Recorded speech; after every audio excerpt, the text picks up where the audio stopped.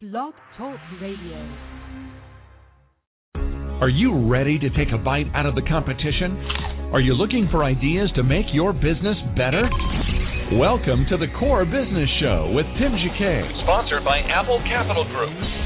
At the core of every successful business, you'll find people making a difference. And with each episode of the Core Business Show, we talk with those people, examine those ideas, and explore the strategies that make them special. Now, the host of the Core Business Show, Tim Jacquet.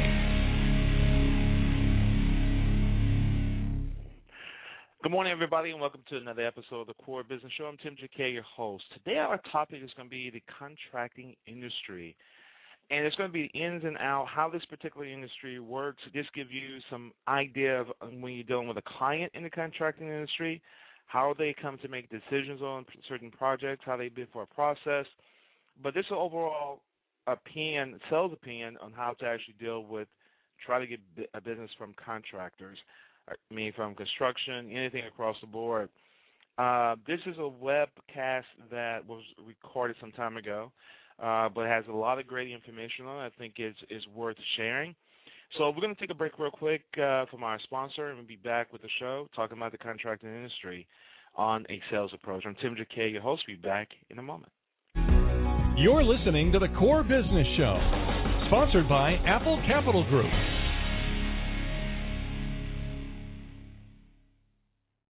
Apple Capital Group in Jacksonville, Florida, is a commercial lender that specializes in asset-based loans, equipment leasing and financing, invoice financing, commercial real estate loans, and asset-based financing in the U.S. and Canada. Apple Capital Group is a direct lender that lends on their private equity investment portfolio.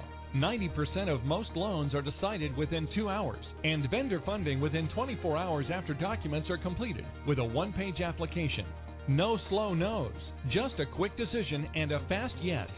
To get more information about lending from Apple Capital Group, call 866-611-7457.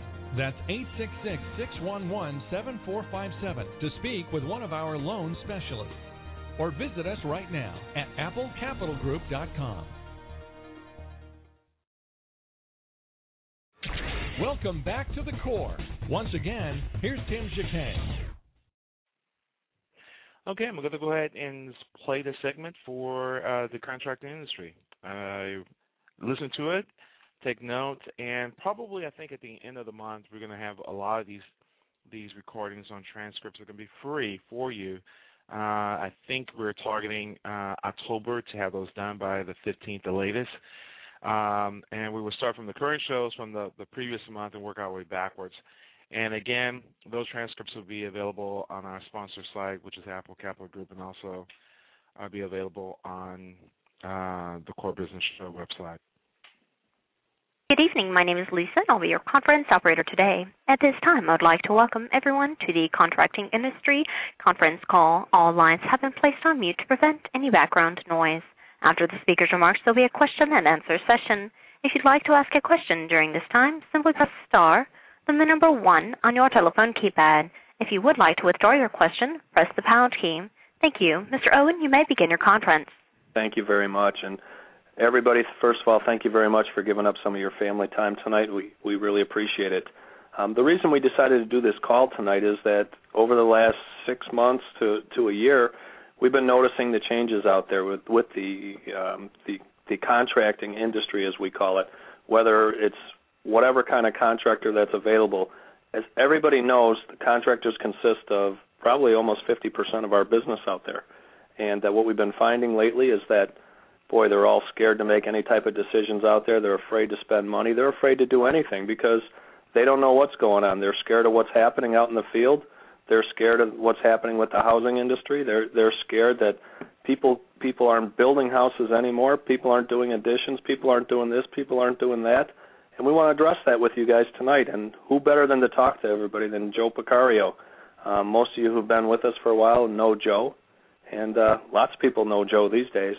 So we're going to have Joe talk to you a little bit about what's going on in his field and what he's doing to fight this recession that we're in right now, or what we think we're in, whatever it may be.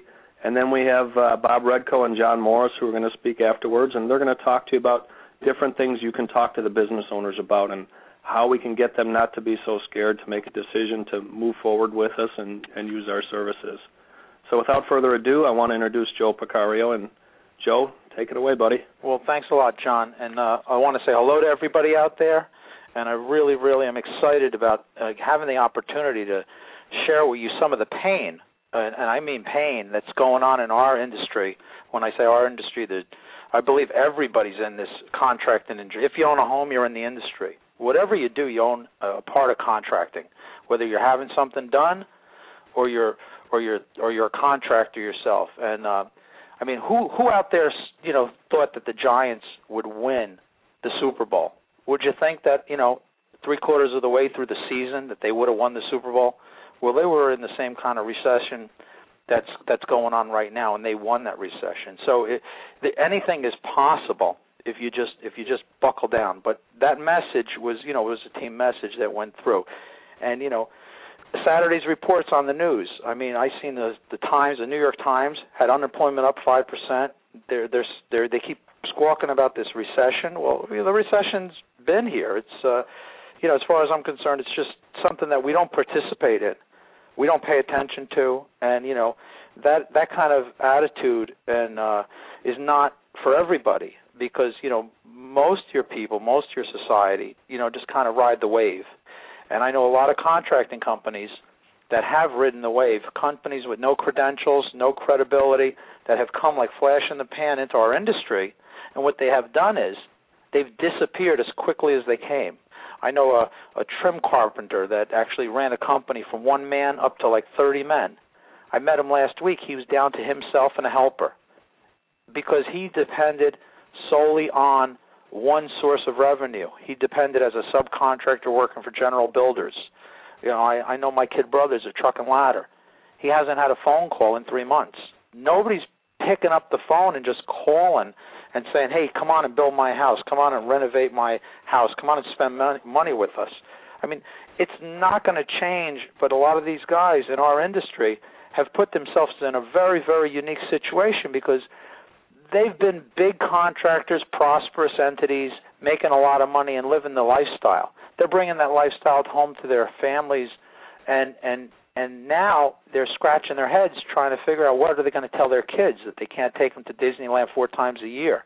How are they going to afford all these big payments? So the housing crunch is affecting them and their own lifestyle, but when someone goes up and meets these people, they're going to put on, a fake face and make believe that everything's okay.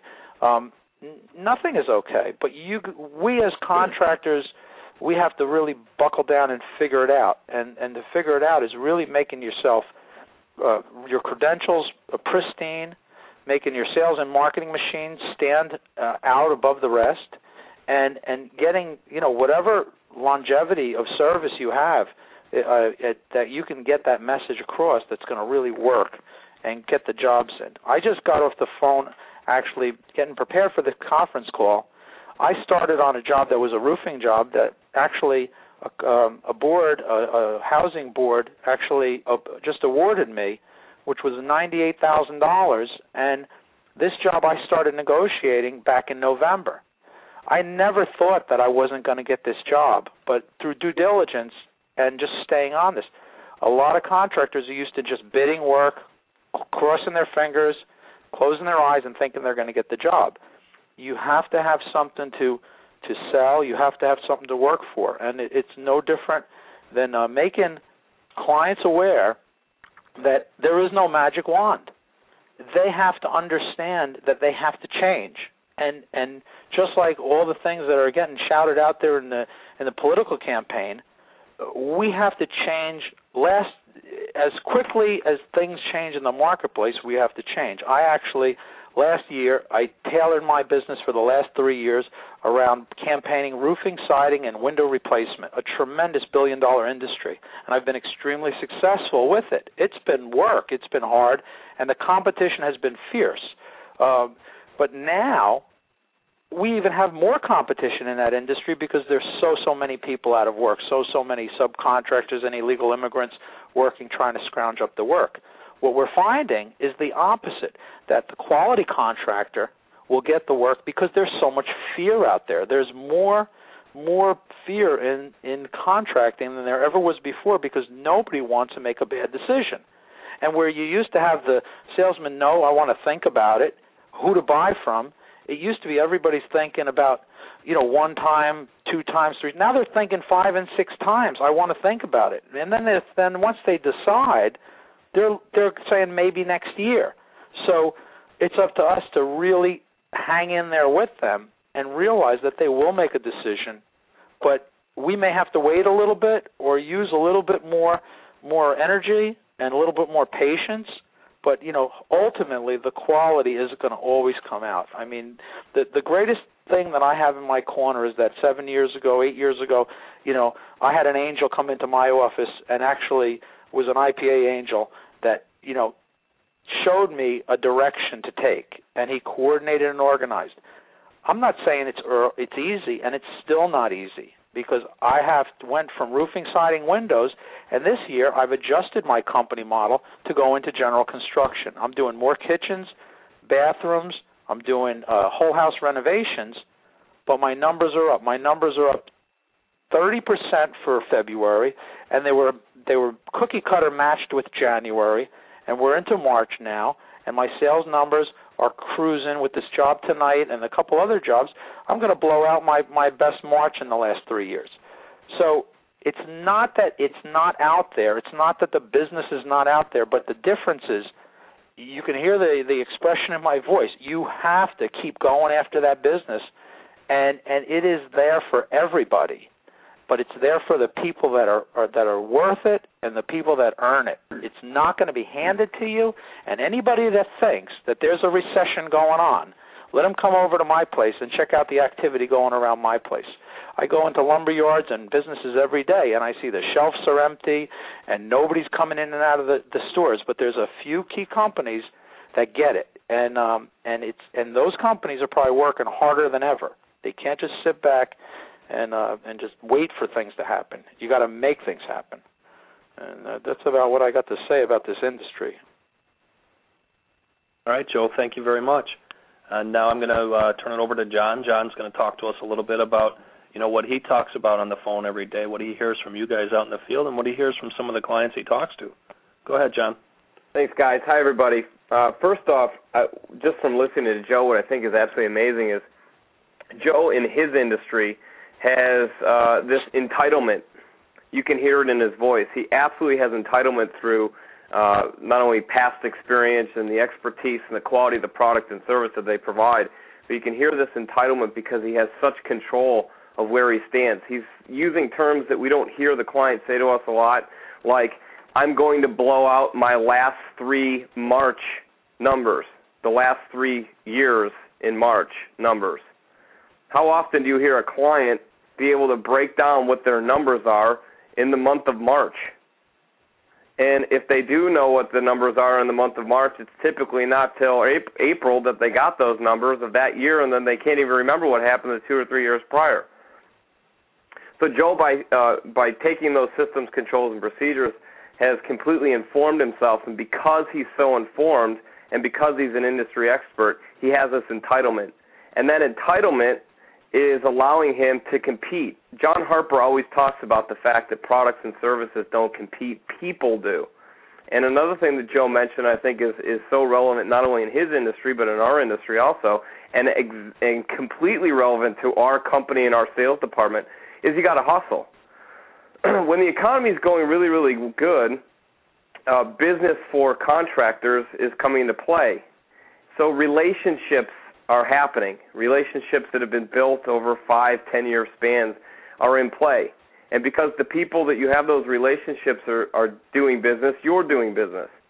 But when the economy shifts and things become more difficult, it becomes a more bottom line driven economy. So everything is based on price. And the only way to get your price out there is to bid. You have to bid as much as possible. And that's what Joe's talking about, is he's hustling. He's not waiting for people to call for a renovation. He's placing ads. He's going out and finding business. He's got the slogan. He's got all this activity happening, but he's at the same time he understands that based on recession and these things going on, that he has to be more patient in his close, because his customers may not have money right now. If they do have money, maybe it's not coming from a month down the road. Maybe the timing isn't right. So because he has aggressive sales and marketing tactics in play, he constantly has activity. Because of that activity, he has an entitlement to close deals. And that's the same thing that I think that we struggle with on a day in, day out basis. That right now is the best time in the history of the company to be active. Because never has there been a time where the pain is built in.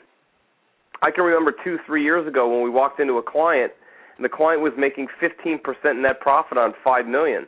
It was pretty difficult to get pain out of that client. We had to go through spin selling and ask all the questions because we had to find a want with the client. The client had a Mercedes parked outside and he was making money. Now you're walking into these clients, and Joe, of course, clearly stated that these clients used to go on Disney World vacations with their kids 4 times a year. Now they're wondering how they're going to have cash flow to start the next project. So the pain is already built in.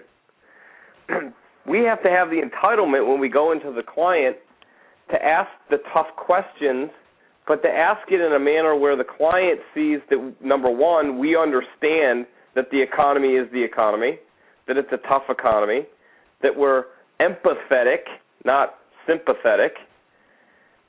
And I think that we have to maybe ask some questions that get right to the point instead of kind of beating around the bush.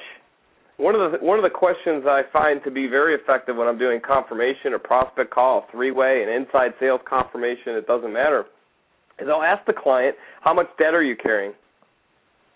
And it's a great question because right now, this is one of the times in business where clients really are looking at their P&Ls and balance sheets, and they're really counting their dollars.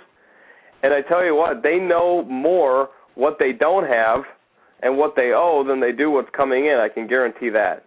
So ask them, how much debt are they carrying? What type of debt is it? At what interest rate? How much do you owe your friends and family? Do you have a line of credit?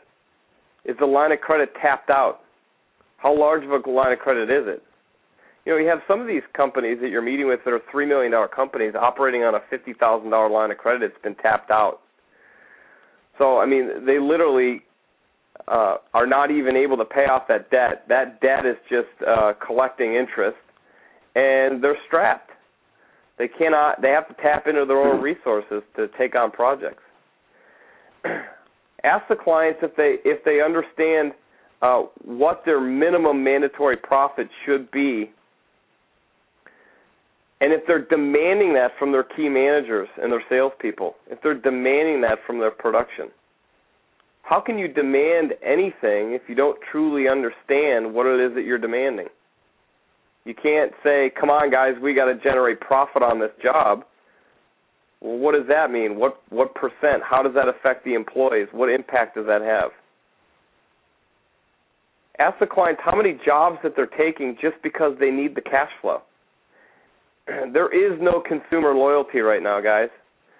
There is no relationship type sales in construction right now. You can ask every client, ask them how many of your jobs are based on relationships that you have established versus the bottom line profit, low bid wins. And they'll say, oh my God, there is no relationships anymore. So how many jobs are you running where you're actually having to accept a job just so that you can keep things busy and keep cash flow flowing through the company? One of the things I think is very important, too, that we need to start to analyze and look at is a lot of our clients are getting older. We talked about this before. A lot of these contractors that we're dealing with are from the baby boomer generation. They're starting to think about retirement. They're starting to think about, 5 to 10 years from now. This business that they're sitting on is probably their biggest asset. And their business is supposed to be an annuity that's going to fund the majority of their retirement. Ask them that. Does it worry you at this point that based on economic conditions and the things that are happening, Does it worry you that this business is the annuity that's going to fund the majority of your retirement? How is the economy affecting your nest egg? How is the economy affecting your ability to retire?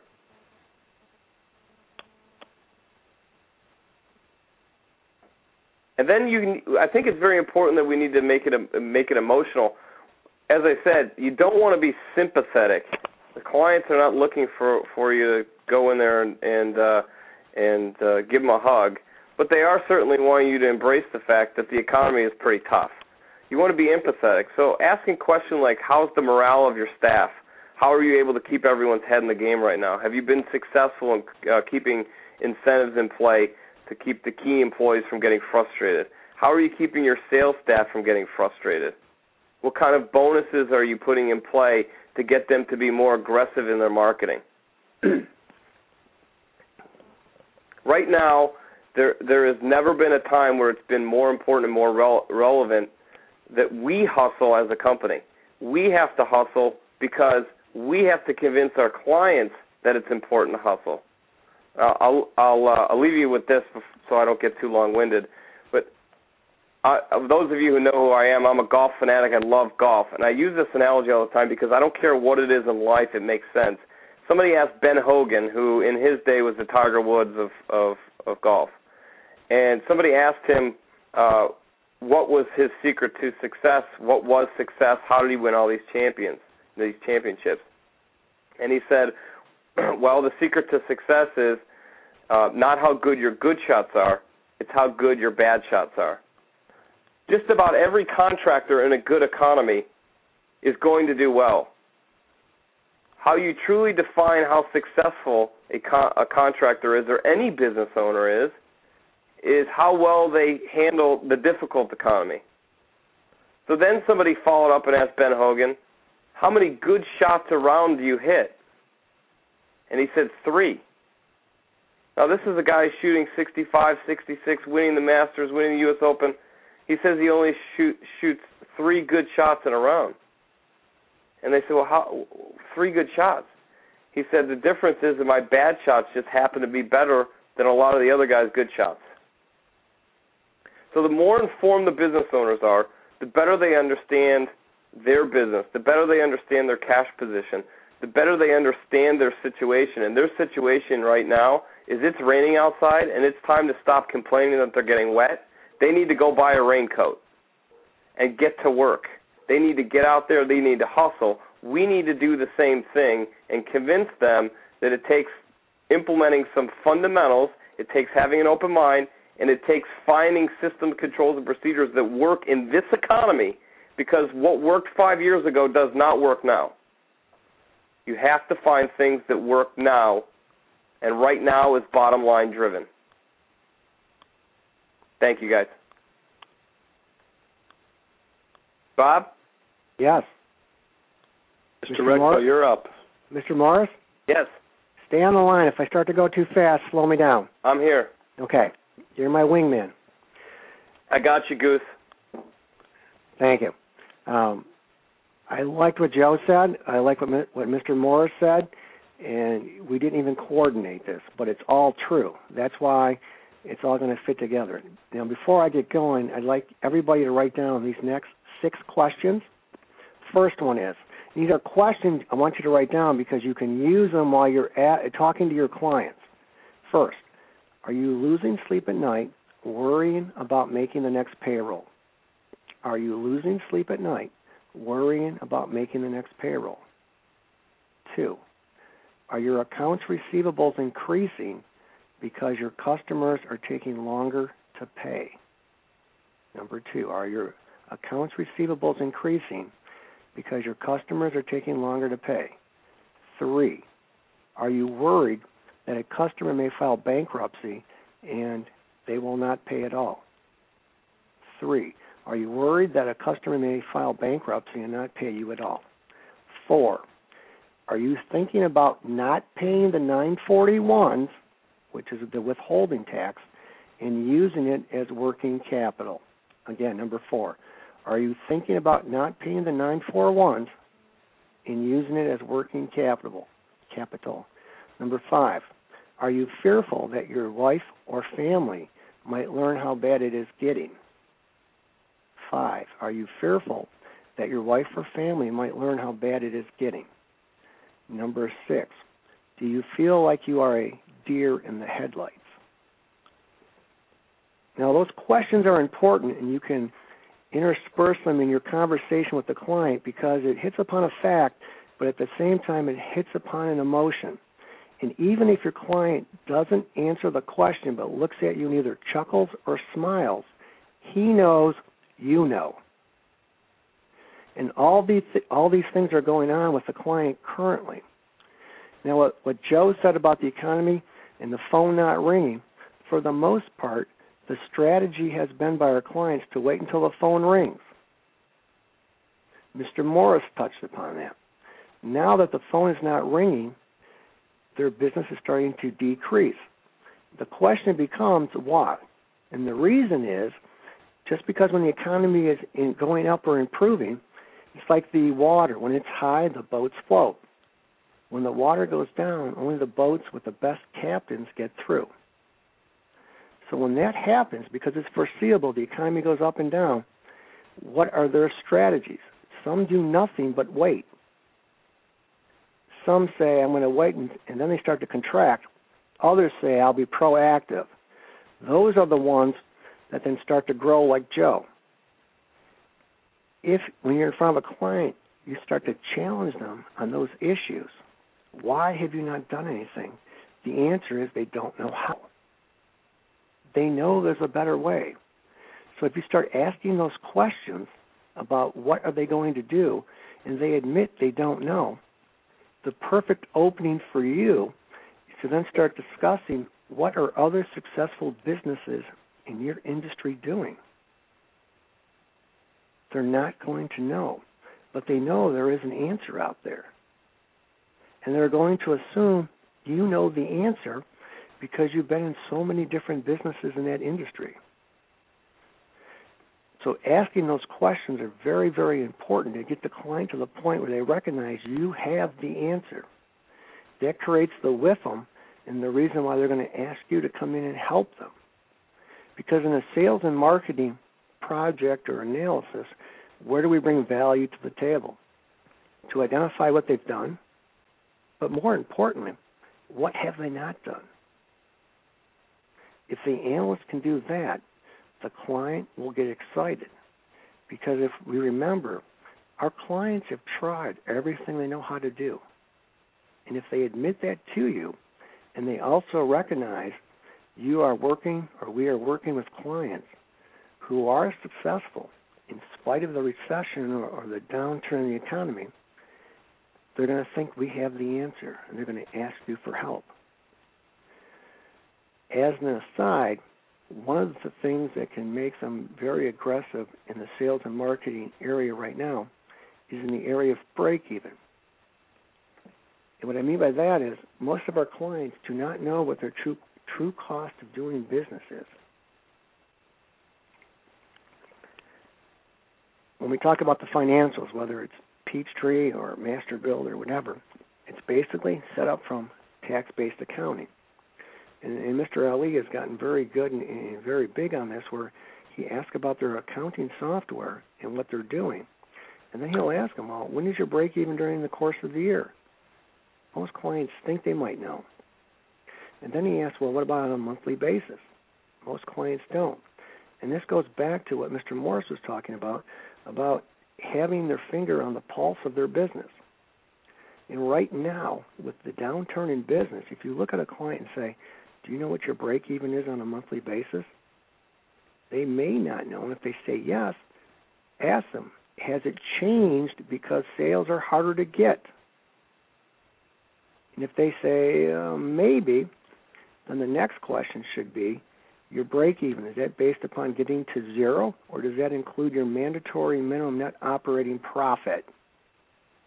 And that's what Mr. Morris was speaking about. Now, as an aside, you've all heard about, well, where will you hit your break-even during the course of the year? It can even be broken down on a monthly basis. And most contractors do not understand that if they are bidding appropriately in the first half of the month, and they are getting contracts in, and that includes their mandatory minimum net operating profit, they can hit a break-even point during the course of the month. And once they reach that point, they can actually bid lower for a contract in the third or the fourth week and still make that mandatory minimum net operating profit, which would make them more competitive in the industry at that time. Or they can continue to bid the same way they did, but now they're going to make super profit. But why is that important? Because now they can make an intelligent decision. Do I decrease my bid, still make the minimum profit, and then get cash flow in, or keep my bid at the same level and go for super profit? But most of the clients don't even know how to do that. Now, going back to when the economy was up a year ago, 2 years ago, a lot of our clients made money in spite of themselves. But they made money in spite of themselves because of this reason.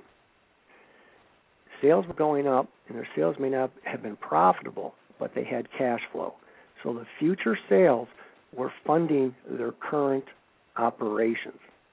As sales start to flatline or go down, if they don't change their break-even and their bidding, all of a sudden, not only is there no cash flow, there's no profit, and they're going to crash and burn. That's why the example by Joe about the person who was a one-man band and then went up to 30 and is now fallen back down to 2 people, that's a prime example. So it's important not only to have the right tools at their fingertips, but also to know when to go back, review what their break-even is, but figure out how to do it in a very easy way. And you know what? It does not matter what software system they have in place. It may not be tailor-made to their company. It may not be tailor-made for them, but it can be tweaked and modified. Mr. Ali asked me to comment on the financials, and what he wanted me to talk about very briefly was to create the WIFM for the client. A lot of times clients are fearful to disclose or reveal their financials.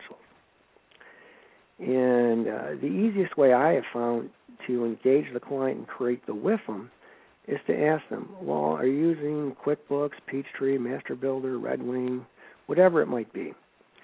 And then say, in an ideal situation, if you had 4 years of financials, the analyst will review those with you. He will not copy them. He will not remove them. But, sir, recognize the fact that it's a generic software package off the shelf.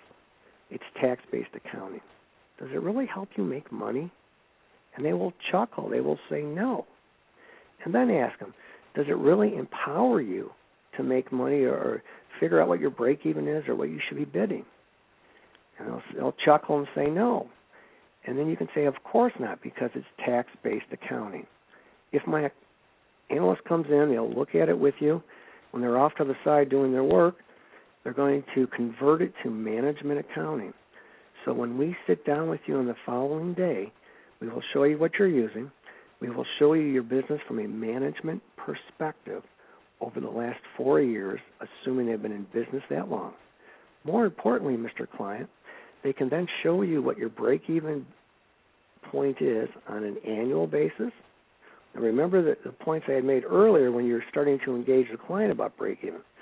The analyst will show you what your break-even is on an annual basis, a monthly basis, and we'll even show you on a daily basis. But the important tool is the annual and monthly basis. They will show you how to calculate that. What else will they do? They're going to teach you, and I emphasize, they will teach you about management accounting so you have a better understanding and feel about it.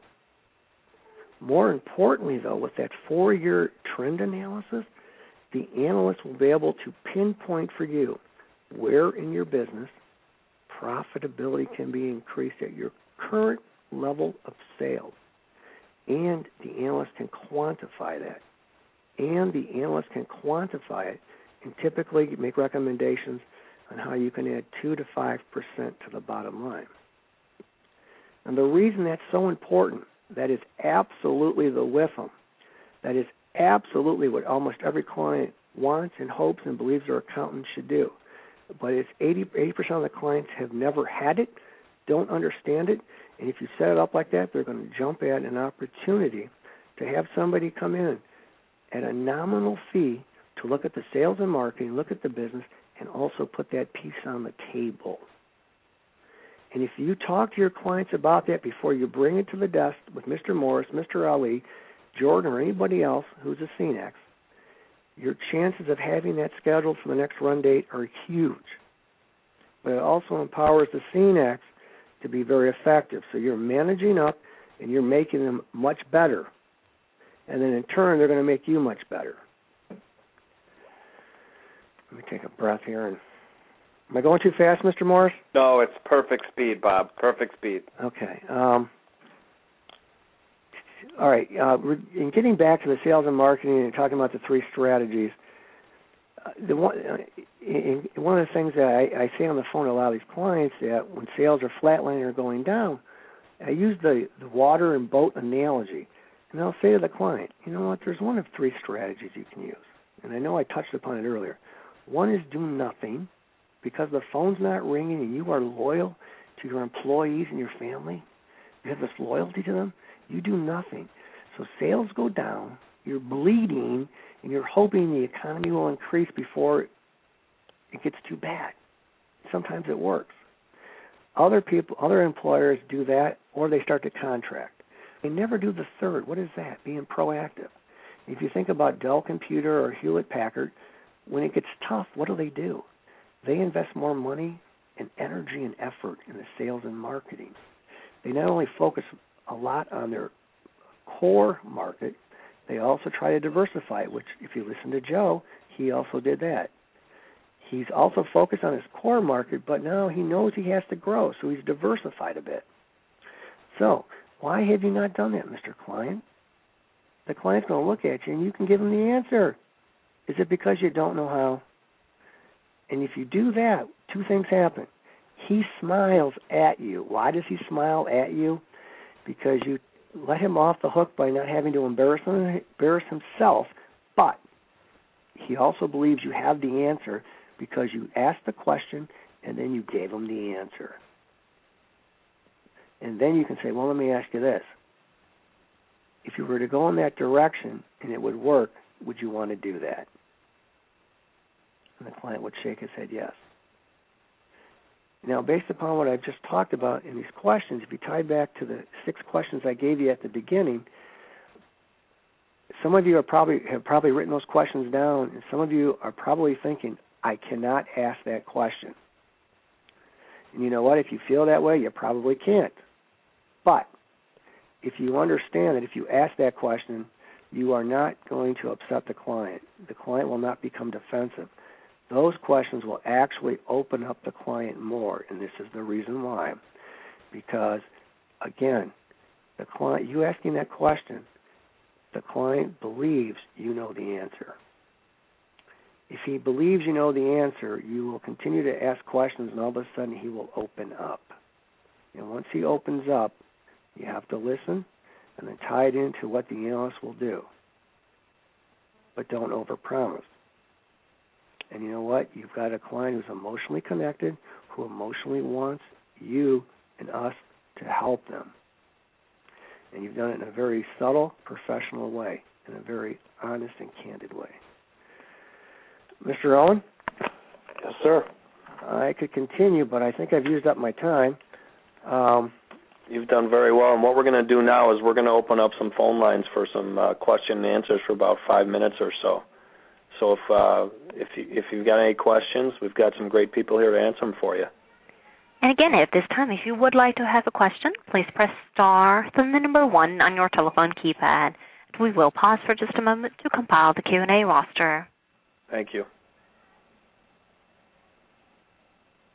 Our first question will come from Alan Roberts. Yes, this isn't a question. I have a comment. Yes, sir. I've been taking notes as fast as I can go, and some of this stuff here I know will increase my sales greatly.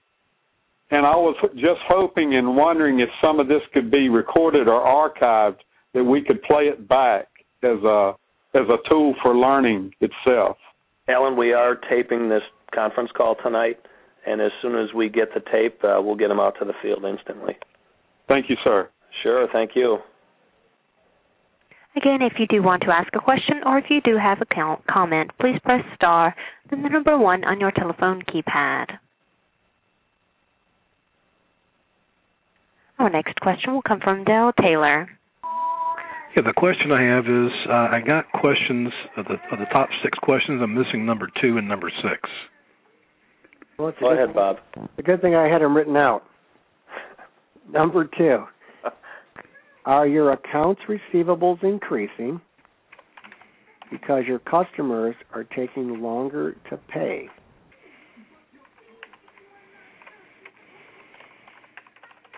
He types fast. Absolutely. Okay. Okay, what was the last one, number 6? Number 6. Okay, number 6 is a general one, and you really don't want to use that question until after you've asked a lot of questions and the client's either kind of chuckling and looking at you and nodding his or her head. Number 6, do you feel like you are a deer in the headlights?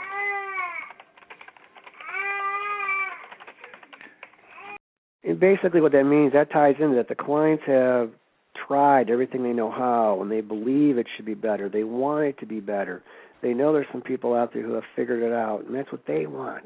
Also a little bit of levity, too, Bob. Right.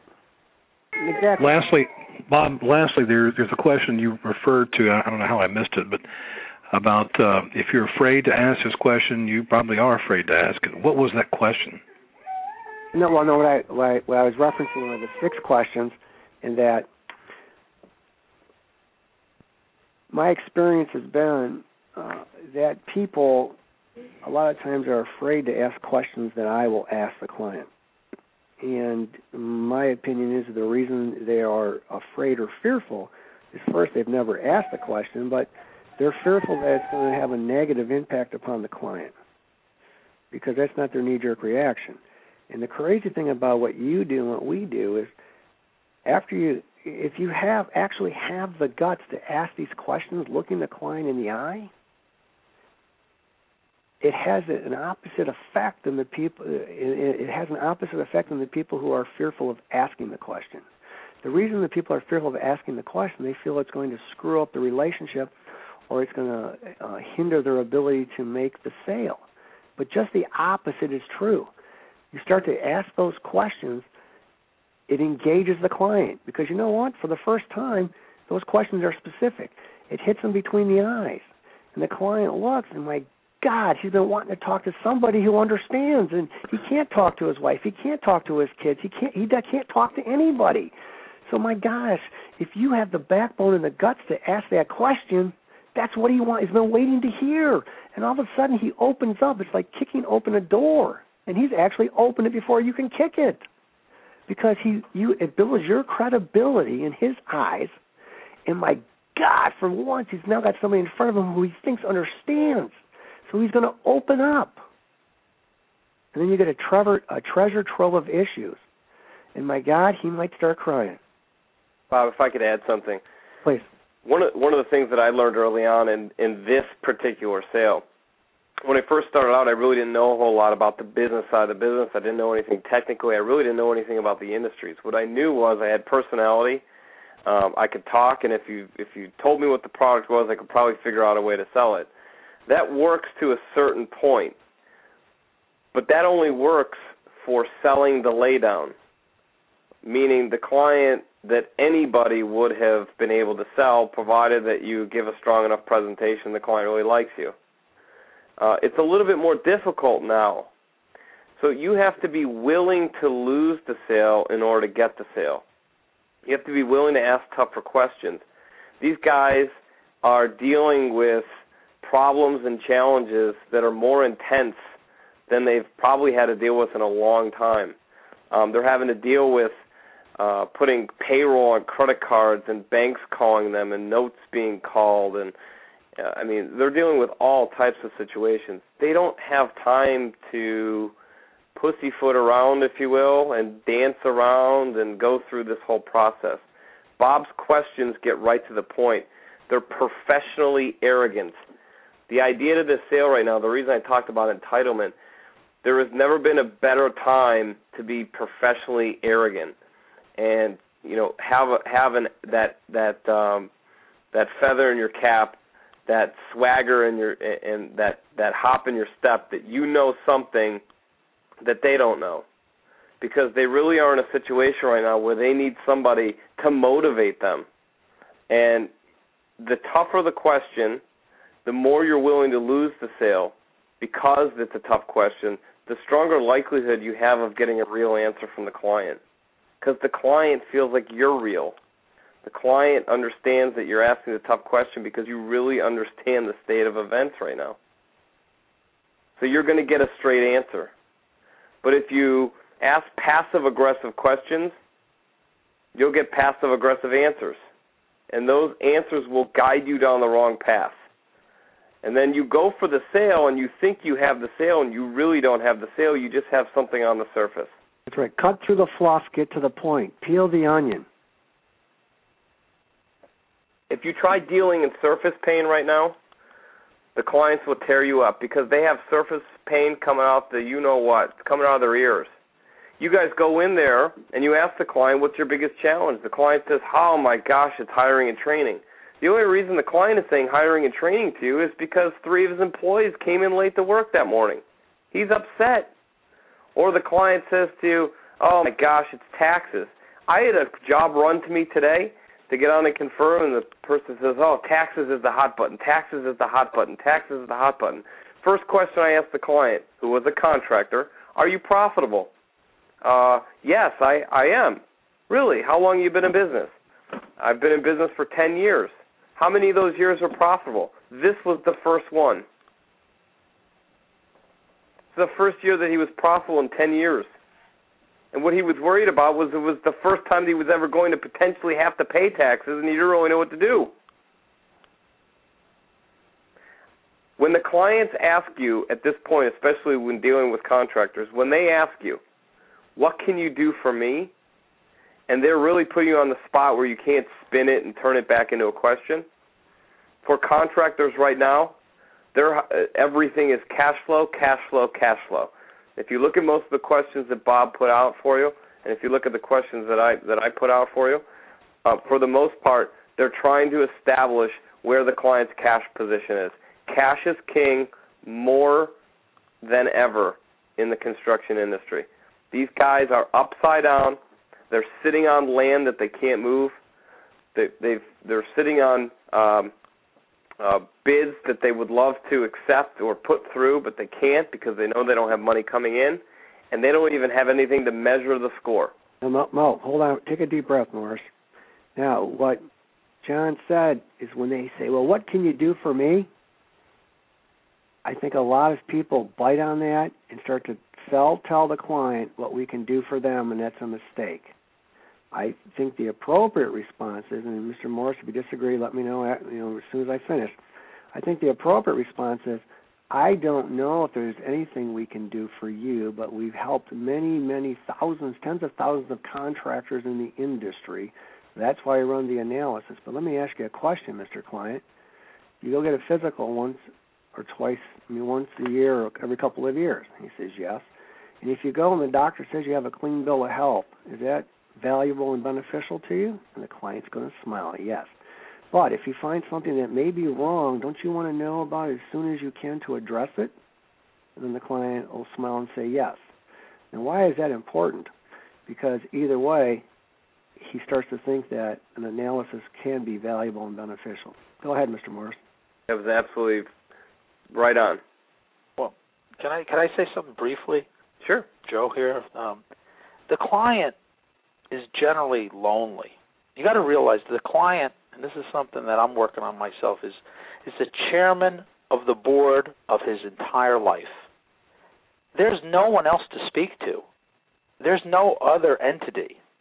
He doesn't trust his accountant. He doesn't trust his lawyer. He's forced to because they're the most professional people in his world.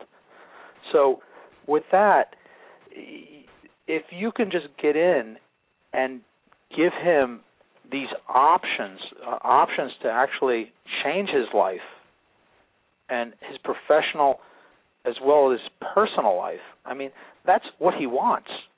He's stuck in this business whether he likes it or not. He created it. It's a monster. A couple of years ago, it was great. Now he's having second thoughts. So if you realize that he's having those second thoughts, he is. Because whether he just started the business and he's thinking about visions of grandeur that he's going to be the biggest contractor in America at the beginning of his life, and then maybe if he's 10 years into it and he's saying, man, this isn't really what it's all cracked up to be. I should have went to, a different industry or a different group. Now I have to just kind of just hang on and I hope somebody throws me a life jacket because I feel like I'm taking on water. I might not drown, but you know what? My family is because I don't see them anymore. I'll make it, but, they're going to grow and pass me. So, I mean, that's I think the attitude going into it is understanding the attitude of the client, as well as understanding the client, your own personality going into that room. You just because reminded me. People generally need help. That's why they go for medical advice, and we are, trying to help each other. You're trying to help us as a client, and you're trying to actually help yourself to more business. But we both learn from each other. That's why we're on this call tonight. That's why a client is on the call tonight, because we're both ultimately helping each other. And that it's all about attitudes. And the right attitude will everybody will benefit. Thanks, Joe. You just reminded me of something. A great way to wrap up a job and to close it down, to get the client to see the benefit of the analysis. I've used this a couple times. I've been trying it out the last couple of weeks, and it really seems to be kind of calming the client down. And I'll say to them that, listen, everything that you do every day at your business is trying to take care of a customer. You're trying to influence or take care of an employee. You're trying to appease your banker. You're trying to get your accountant or get your lawyer to accomplish something.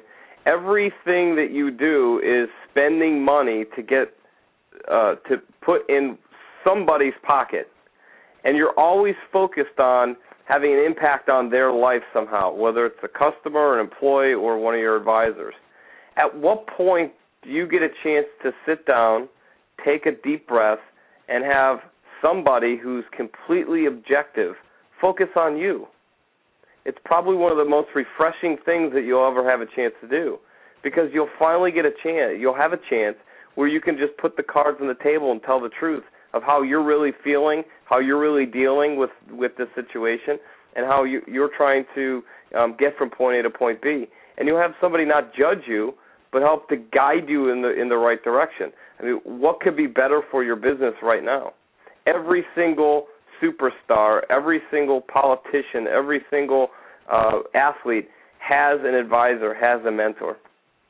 Why shouldn't a contractor that runs a $3 million electrical construction firm? Great stuff, guys. All right, can we take another question? Yes, sir. Our next question will come from Gerald Watson. Hey, guys. Hi, Joe. Hey, Gerald. Okay, two-part question. The first part, Bob, if you could just restate what you were talking about, the analysts coming in and converting their system, from tax-based to managerial, and looking at it over the last 4 years. You've made some comments about that and what that would do. Okay. How that could help them. And then the second part is for both Bob, you and or John, about how we could apply this to new home builders. I'll take the first part. Okay, and just a footnote on that. As it winds up, I've got an appointment tomorrow with a new home builder, $40 million company, down to $5 million. Home sales are, way off. Okay, well, I mean, that's a perfect example about what I was talking about earlier about with the contractors whose sales are going down. A lot of our contractors have done their bidding and their estimating either longhand or in their head, and they've got some type of process or formula. And at one point that was successful. And most of them continue moving forward, even though the true cost of their business may go up or down, because they don't have their fingers on that. they continue to bid or estimate the way they've been taught or they've been comfortable with. Some of them are smart enough and adept enough to make changes. But if you don't count it, it's hard to control it or manage it, which is on the accounting side. So if they even go to QuickBooks or whatever it is, a lot of times they have a partner who may do it or a wife, or they even bring in an accountant. But even then, the accountant is usually tax-based. So it's not set up and tailor-made to their business and their industry. And it's not set up from what's called management accounting. For the most part, and I don't know of those out there who are listening, let's take QuickBooks as an example. If you look at a P&L, they have revenue, and then below it they list all the expenses, and then they give you what the net income or the net operating profit is. That's tax-based accounting. That looks like a tax return. Management accounting has three different sections. Four sections. The first is going to be the revenue. Then you have what are called direct costs. Then you have the semi-variable costs, which is a secondary section. And then you have what are your fixed costs. The analysts, when they're in the business, when they look at the QuickBooks or whatever, at the tax-based accounting, they actually convert it into the software so that it now becomes management accounting. So the analyst, and I'll use myself in the first person, I could teach the client, A, this is what you're using, B, this is management accounting, and then I would teach him what it is. And I would say, Mr. Client, on January 1st, assuming he's on a calendar year end, on January 1st for the next 12 months, you basically are locked into your fixed cost. Is that correct? Well, yeah. Got rent, for the most part maybe interest on my capital purchases, some of these other things that I'm locked into. There are some things he can negotiate going into the new year, like insurance and other things, but it's set for the year. That's a semi-variable cost. And then the other direct cost would be direct labor, material costs, and other items, subcontractors, etc. Now, the QuickBooks and all these other accounting programs aren't set up that way. So they don't feed into the formula for the break-even. So as sales are going up, your fixed costs for that next year theoretically should stay level because they're fixed, unless you're making a move to a new facility or bringing more facilities online. Your semi-variables you basically set at the beginning of the year, but if there's a major issue, you could probably negotiate them. And then you have your direct costs. So even when sales are going down now, the break-even is going to be moving. Now, the reason that's so important is because it will affect your ability to bid and estimate or to do pricing. And so if your system's not set up to keep your finger on that and to know when you have to go back and recalculate it and then spread it to your bidding or your pricing, then you're basically doing your work in the dark and waiting for the scorecard to come in at the end of the year. You're not empowered. Does that make sense, Mr. Watson? Yes. Okay. Now, why is that important for you and everybody on this call to understand? Because if you can explain it in those kind of terms, it creates a whiffum for the client. And I'm going to tell you this, and I mean this very candidly and sincerely. When I ran surveys in the field, 80 to 85% of my clients on day two, because I took a teaching position with the client, a consulting. I wanted to transfer knowledge and make them learn. Close to 85% of them would tell me after a day and a half they learned more in a day and a half than they had in 4 years from their accountant or 4 years from their attorney or combined. Now, I'd smile because I knew I didn't have a problem picking up the check, but I felt good. But that's the whiffum. And you can use that, I believe, when you're talking to your clients, because you know what? They know they should know it. They want to know it. They believe their accountant should tell them this. But the reason in their minds, they delegate this to their wife or their partner, they're abdicating. They abdicate that. And then you become dependent upon it. And that's why they get ripped off, because there's no controls in place. But that's a different tangent. So I'll come back. Mr. Watson, did that address your question? Yeah, that's the first part, and the second part has to do with home builders, and I guess we're talking about contractors. So, home builders are contractors. Mr. Morris, you want to pick up on the second part?